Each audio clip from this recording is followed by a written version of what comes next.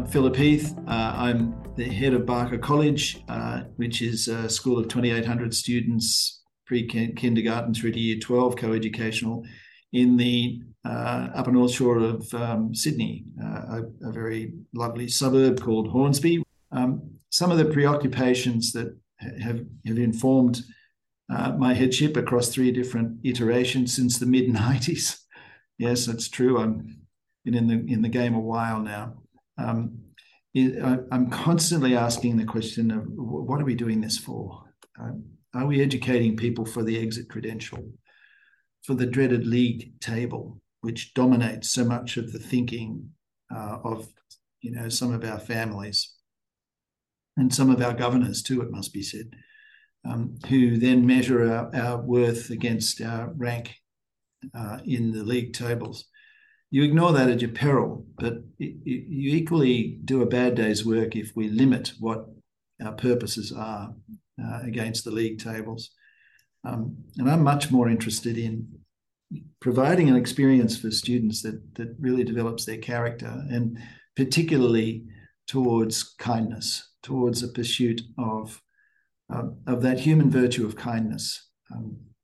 And articulate that and voice that, express that in real terms that can be identified, described, sensed when it occurs, and trained consciously. And that kindness should not be solely limited to those people who we know or love us.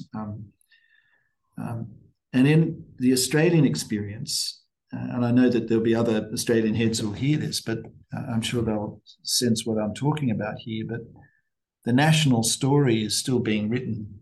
2.5 centuries later, after European settlement, we've finally come into terms with the fact that we weren't the first people to walk this place.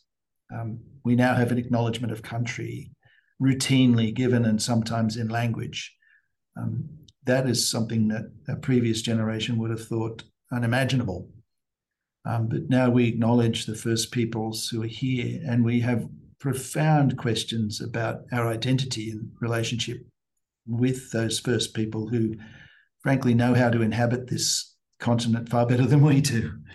So in my story, that has been given expression by the idea that it's possible to take Barker out of its postcode and out of its own narrow enrolment base, even though it's quite a big, busy, beautiful school on 65 acres of wonderful sloping land surrounded by blue gum high forest in this part of the city.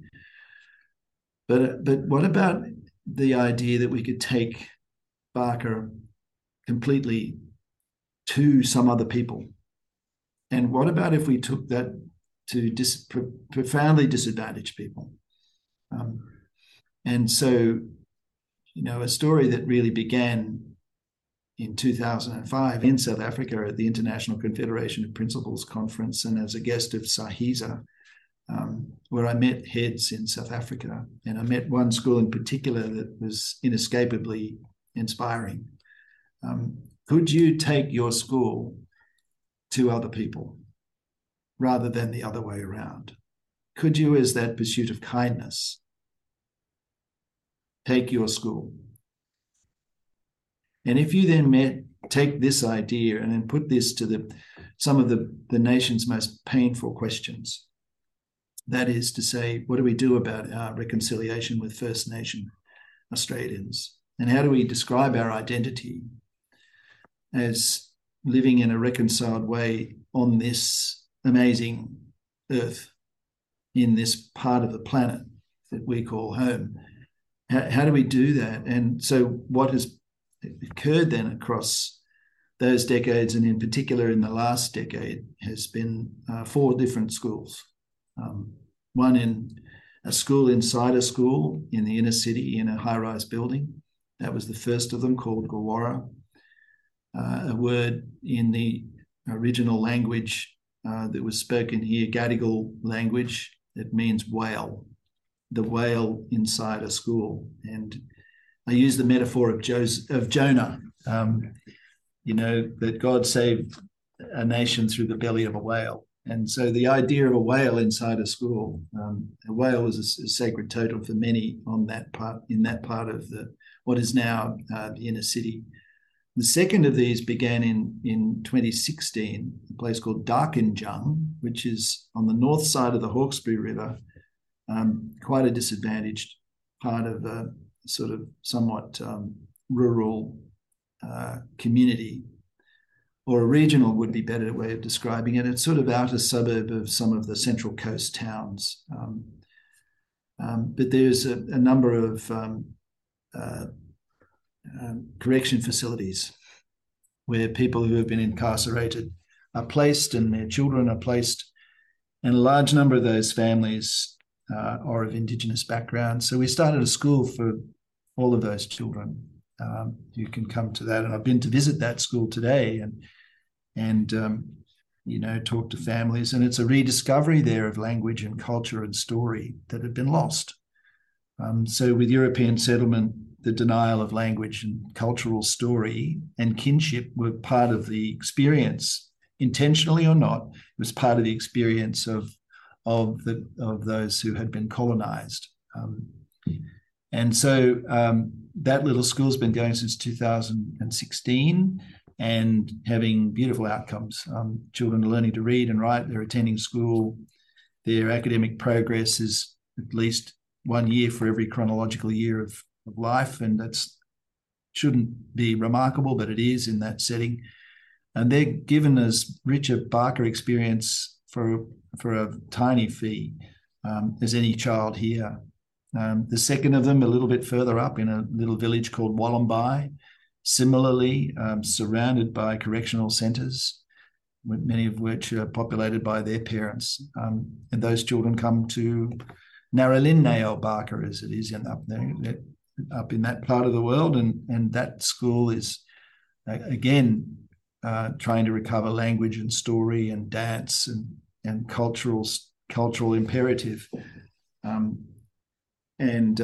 Excuse me, and the third, more recently, is the most challenging of all.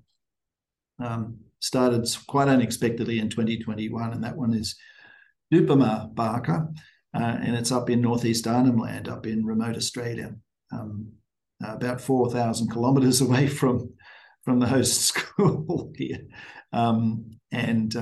Traditional language, Yolngu Mata, is spoken as the first language.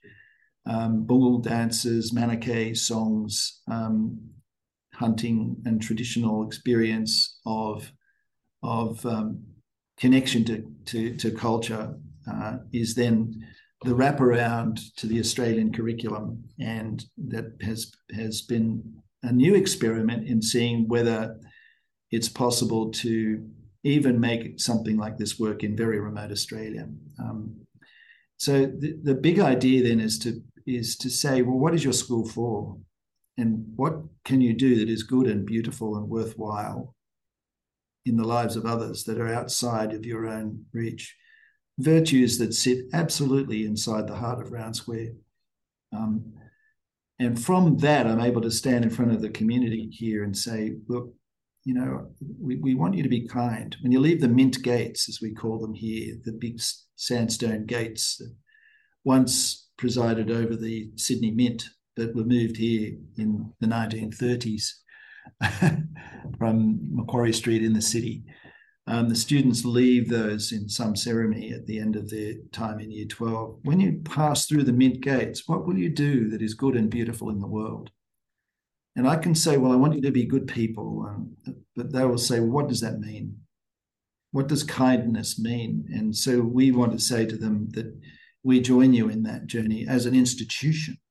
We want to be doing something that is better than bigger than us in the lives of others. And I cannot think of a more profound question that sits in front of the nation at the moment than our relationship with the First People and our understanding of the land and its earth and its story itself.